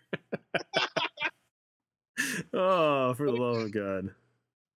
Again, it's a nuanced situation, but if people aren't comfortable and you're backlashing against them for their general discomfort, I mean, you're already bullying people who shouldn't have to be bullied for your choices. Oh, I Keep that agree. shit to yourself. If you feel it's necessary to bring it up to them, try and make a fucking tasteful version of it, please. Or don't give it to them at all. Yeah. Because See, we again, don't if you have have nothing a. nice to say to people or present to them in that case, don't fucking do it. Yeah. How is this difficult? I mean, Why is if that you're gonna fucking start with thing? us, if you're gonna An start, adult. yeah, if you're gonna start doing it to us right now, there's no limits because we don't know what the limits are because we don't know what the fuck's going on. So until you make us feel uncomfortable, I guess everything's on the table. Gee, thanks for setting the bar so fucking high. Well, what the Fantastic. fuck, man? Maybe I need to become a victim in this situation so I know how they feel. But honestly, like I'm other than like the people don't like it, stop pushing it. Like I'm pretty indifferent about it, I guess. I don't know. And that's perfectly fine, and I'm glad that you are indifferent. But in the regards to that, again, it's just I'm bringing it up because it's something that I was listening to over the week, and I thought about it, and I'm like, this kind of feeds into the fact that fandoms in general are just toxic fucking waste dumps that have never really been reined in by the by the by the administrators of the different boards that exist. They just kind of are left to wander and wander into the fields and light it aflame. And I think at the end of the day, this kind of brings light to the fact that just when you've gotten to a point where fucking Jacksepticeye, a man who seems like the most laid back Irishman, which feels like an oxymoron on its face, has basically said, I'm not comfortable with what you're doing. This is really fucking awkward. That's fucking that's a goddamn bellwether for you to be like, Oh. maybe I should take this and leave it in the fucking naughty place and not bring it out into the light of day where it might catch fire for being unholy and nightmarish. So kind of going along these lines, I was following a guy on TikTok until he started to actually form a small dick club. And I was like, okay, that's a little uncomfortable. What the fuck? I kid you not. This dude's like, yeah, I have a small dick, and this is really hard for me to talk about. And it's a 60-second video, and then I was like, oh god. I'm like, how did I follow you in the first place? and then his next video, like the next day, was like, yeah, I talked to my wife, and other people are suffering from small dicks, and I think we should really start a community around small dicks. And I was like, all right, I'm out. Yeah, that's about where you step the fuck out of there. I can't believe you made it that far in where you're just like, oh fuck, never It was mind. like 2 videos. I was stepped like, how the fuck did you end up? Like, how did I end up following you? Like, what the fuck? You're also talking to somebody who's managed to fucking run screaming diagonally through the different subject matters of TikTok inadvertently. Like I made no attempt to do this on purpose. I've just apparently acquired different mutuals across the board who cover various different subject matters, as it were. And it's just like, wow, I'm part of the D&D group. I'm part of I'm witnessing stuff happening in the LGBT group, which is kind of cool. Why am I part of why do I get to see stuff about gorillas being pornified? Fuck, no. And I've just kind of stumbled in that way. I But started. at the end of So the day, I don't know how I ended up doing this, but I followed a girl for Warhammer content, and she was actually making decent Warhammer content. And then like all of a sudden out of nowhere, like 5 or 6 videos in a row, we're talking about how she's trans, and I was like, how did I end up on like fucking anti-trans TikTok or whatever? Like, what the fuck just happened right now? So like a whole bunch of people I followed were following her, were commenting like, how did, like, what the hell just happened? Like, why all of a sudden are you getting so much shit for this when all we were doing was talking about plastic figures? Like, how the fuck did this happen? So I don't know. all people, people are finicky creatures, and we've all been in COVID lockdown for almost a fucking year. Can you Yeah. really say that wasn't a byproduct of people just being irritated and just lashing out randomly? I don't know. I don't Yeah, want to give that's it probably credence, true. but at the same time, if you want a reason, it's pretty blatant at this point. Yeah. It, Um Not that this hasn't gone completely screaming off the rails into a ravine, because this whole fucking podcast has been that, which is fine. I'm enjoying myself, but at the same Yeah. time, eventually we have to hit the water, I think, right? Maybe? I don't fucking know. No, we're just gonna float on to the next thing. All right. So I've got two more topics that I wanted to talk about. One of them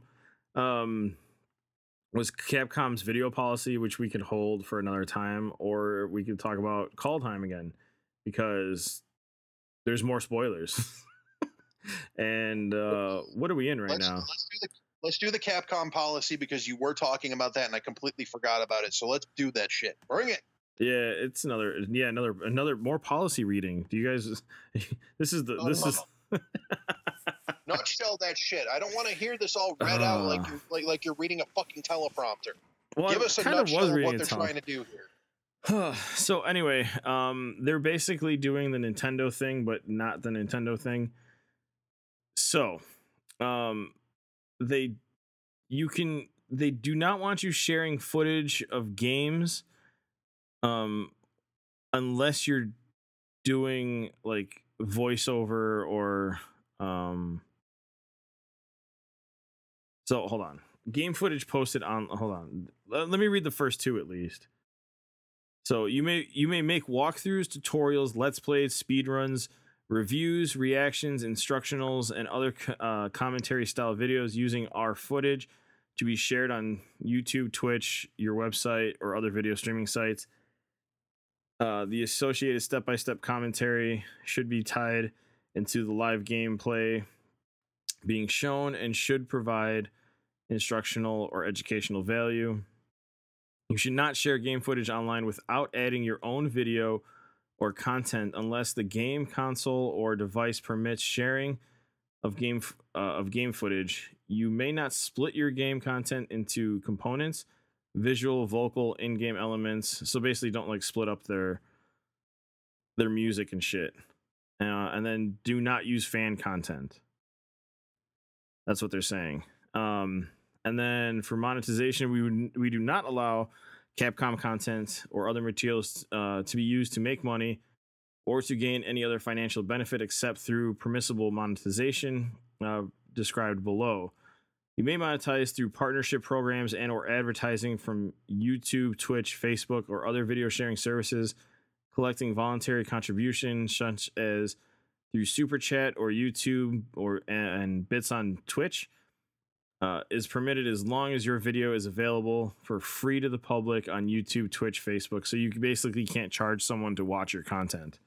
So removing Patreon, basically. Okay. Yeah. That's basically Capcom. It's the Nintendo thing. Basically, if we don't like what you're doing, then we'll take it away from you. If you say illegal stuff, racist, sexist, prejudicial or to sexual orientation, sexual explicit, disparaging, promotes hate crime, or otherwise offensive is not tolerated. And everything will be used on a case-by-case basis, obviously. No showing off hacks, cheats. I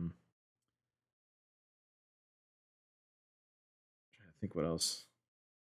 Oh, and they don't want you showing leaked content. So it's Nintendo's policy, basically. We've lived through this for how long? Yeah, this all feels pretty stock standard. Yeah, well, especially coming from us, because like I said, Nintendo's notorious for taking down like their music and shit. And you can join a partner program, but they're literally saying you can monetize it, but you have to make it free, and you can only collect from advertising, basically. And you can't. So like if you're doing Patreon videos, you basically cannot do Capcom videos for Patreon. You have to do them free to the public. Okay. Yeah. Sounds good. And they can DCMA you for their music. That's all.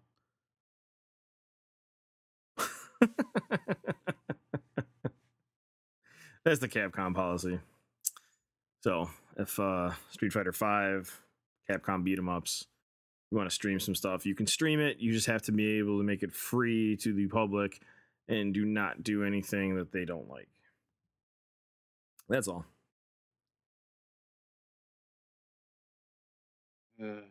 They released another Planeswalker, didn't they? No, they just put out the basic version of him. Okay, let's finish off the show with MTG because that's what I really want to talk about. Go crazy, man. I'm ready. There's really nothing crazy. I mean, they literally released. I don't know. Is it they didn't release the rest of it? Did they? There's still 35 cards left in the spoil. By the end of the week, that the whole set should be completely spoiled, which makes perfect sense because next week is the pre-release, and then the following week is the official release. So that all actually works out. And I'm not saying next week isn't next week. I'm talking about the following week. So. Right? Yeah. There's a couple of cool cards in here. So one, I don't think we saw last time was the Death Touch shenanigan bullshit in the uncommon. Finn the Fangbearer. Yeah, Finn the Fangbearer. One green, one colorless. Death Touch. Whenever a creature you control with Death Touch deals combat damage, it gives the player 2 poison tokens. Poison is back, and I hated poison. So this literally just forces you to block Death Touch creatures, and it comes in green. So it looks like green-black is going to be a very big combo this time around. Oh, dude, you can do mono green with that, and with the new Vorinclex that comes out in this set, that anytime you put a counter on a creature or a player or a permanent, double the amount. That's 4 poison counters for each swing now. Yeah. So, and that's only if they don't block the Death Touch. Yeah. Yeah, that's only if they don't block the Death Touch. They did add where's the dragon? This dragon is cool as fuck. Here it is. 2 colorless, black, red. Flying. Whenever, what is it? A Merstrom Predator. He's a vampire dragon. That's cool as fuck in my opinion. Whenever he becomes tapped, exile up to 1 target card from your graveyard and put a 1/1 counter on him. Sacrifice any another creature, and he gains indestructible until the end of turn, and then tap it. He's a 4-drop. That's a 3/3, but he can get real beefy real fast. Yep, and that indestructible ain't nothing to joke about. There's a lot of creatures now that are coming out with like an indestructible but tap effect. And it just reminds me of Regenerate from the old days, because that's the same pretty much concept. It's like, hey, your thing was dealt lethal damage. Well, remove it from combat, tap it, and it doesn't die. Okay, right. So it's just indestructible with less steps. Or more steps. Yeah. Which is funny because it plays with the black color. So there's graveyard shenanigans. Like, and it runs with burn. Like, it's gonna be a pretty beefy thing in my opinion. No doubt. I'm excited. What else? Yeah, dude, I was like, when I saw that, I was like, ooh, vampire dragon. All right, I see you. What else did they release? I think that's really it. Any new lands? There's a Selesnya colored, a green-white colored legendary that was spoiled either today or yesterday that has a built-in anthem effect, and whenever you play a land, you get a 1/1 soldier token out of it. That's pretty fucking cool. Green-white, you say? I do say. Maja, the protector? Too. Yeah, there she is. Human warrior. Another creature you control gets +1/+1 whenever a land enters the battlefield under your control. Create a 1/1 white human warrior creature token. Not bad. There's landfall too, still in this set, isn't there? It's not called landfall, but there are land-based effects that are part of it. They want to keep when they have like traits like that, they want to keep them to the specific sets. So gotcha. Landfall will only ever appear in the Zendikar set, but you can still have land-based effects that happen outside of it. It's fucking stupid. So the Maskwood Nexus, I see a lot of people trying to combo with. Creatures you control are every creature type. The same is true for the creature spells you control and the creature cards you own. that aren't on the battlefield. So you put that with, I think, a shapeshifter. There's a commander thing where you can literally deck yourself and have every creature on the field, because you can make them all gods, or even in this set, make them all gods. Where's the shapeshifter? He's blue, I think.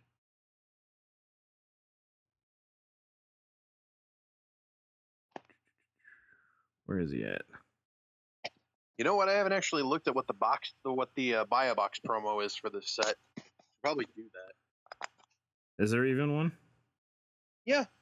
All anything that has a standard release, and even some things outside of it. Anything that has a booster box has a buy a box promo.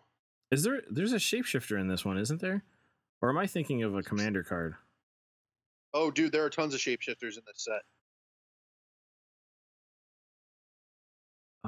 No, you know what? I'm thinking of, it's a commander card because it deals with the legendary rule. It avoids the legendary rule. Okay, so the buy a box promo is Realm Walker, which is a 3-cost changeling shapeshifter. As Realm Walker enters the battlefield, choose a creature type. You may look at the top card of your library at any time. You may cast creature spells of the chosen type from the top of your library, and it's a 2/3 creature. So, oh yeah, that's actually good. Realm Walker with the Maskwood Nexus. You just choose what you pick a creature type, and all those creatures are all the same creature type, and you can just cast it. You just cast them off the top of your deck at any time. Yep, should be exciting. Ooh, Nelly. This set is going to be fun. I noticed there's a lot of expensive cards, so I'm wondering if they're trying to slow the game down again by putting higher casting cost and more enter the battlefield when tapped type things. Oh, here it is. Yeah, as Bloodline Pretender enters the battlefield, choose a creature type. Whenever another creature that you control, or whenever a creature of the chosen type enters the battlefield under your control, put a 1/1 counter on Bloodline Pretender.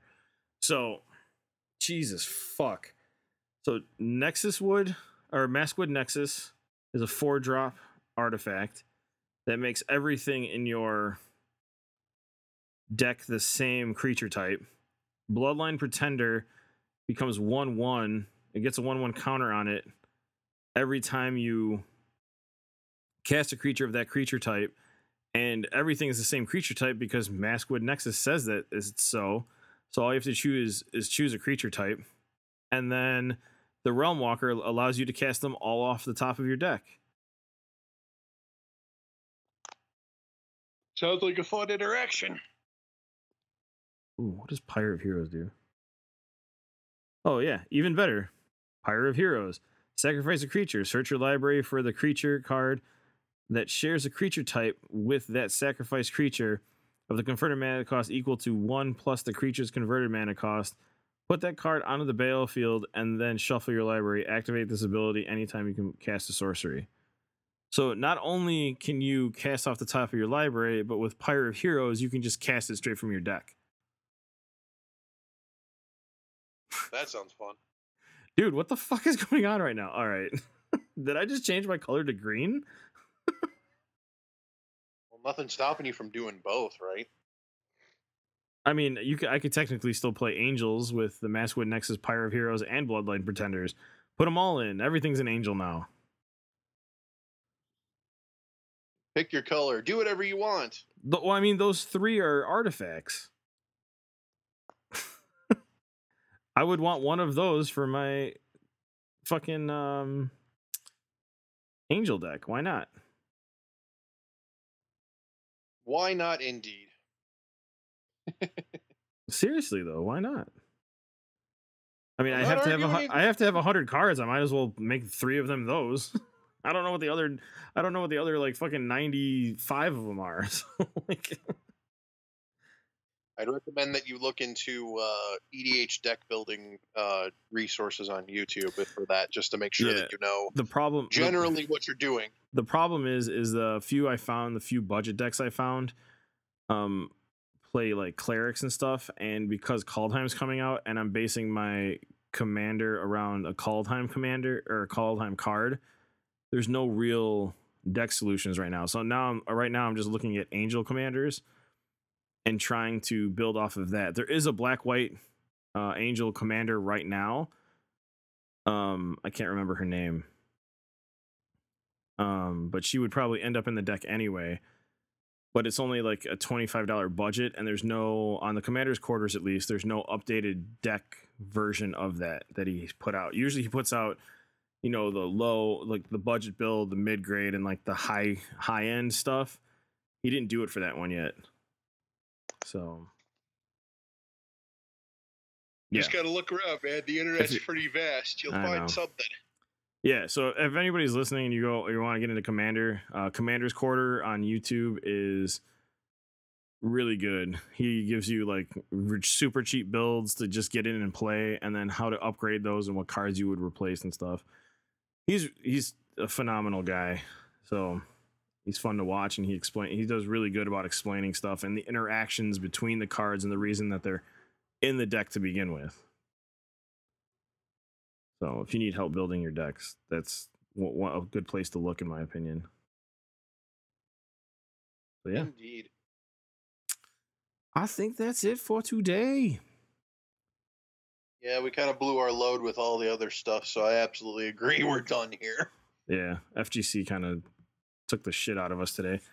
All right, so hopefully next time we talk, more Kaldheim spoilers, maybe more progress on stuff, and maybe not so legal conversations.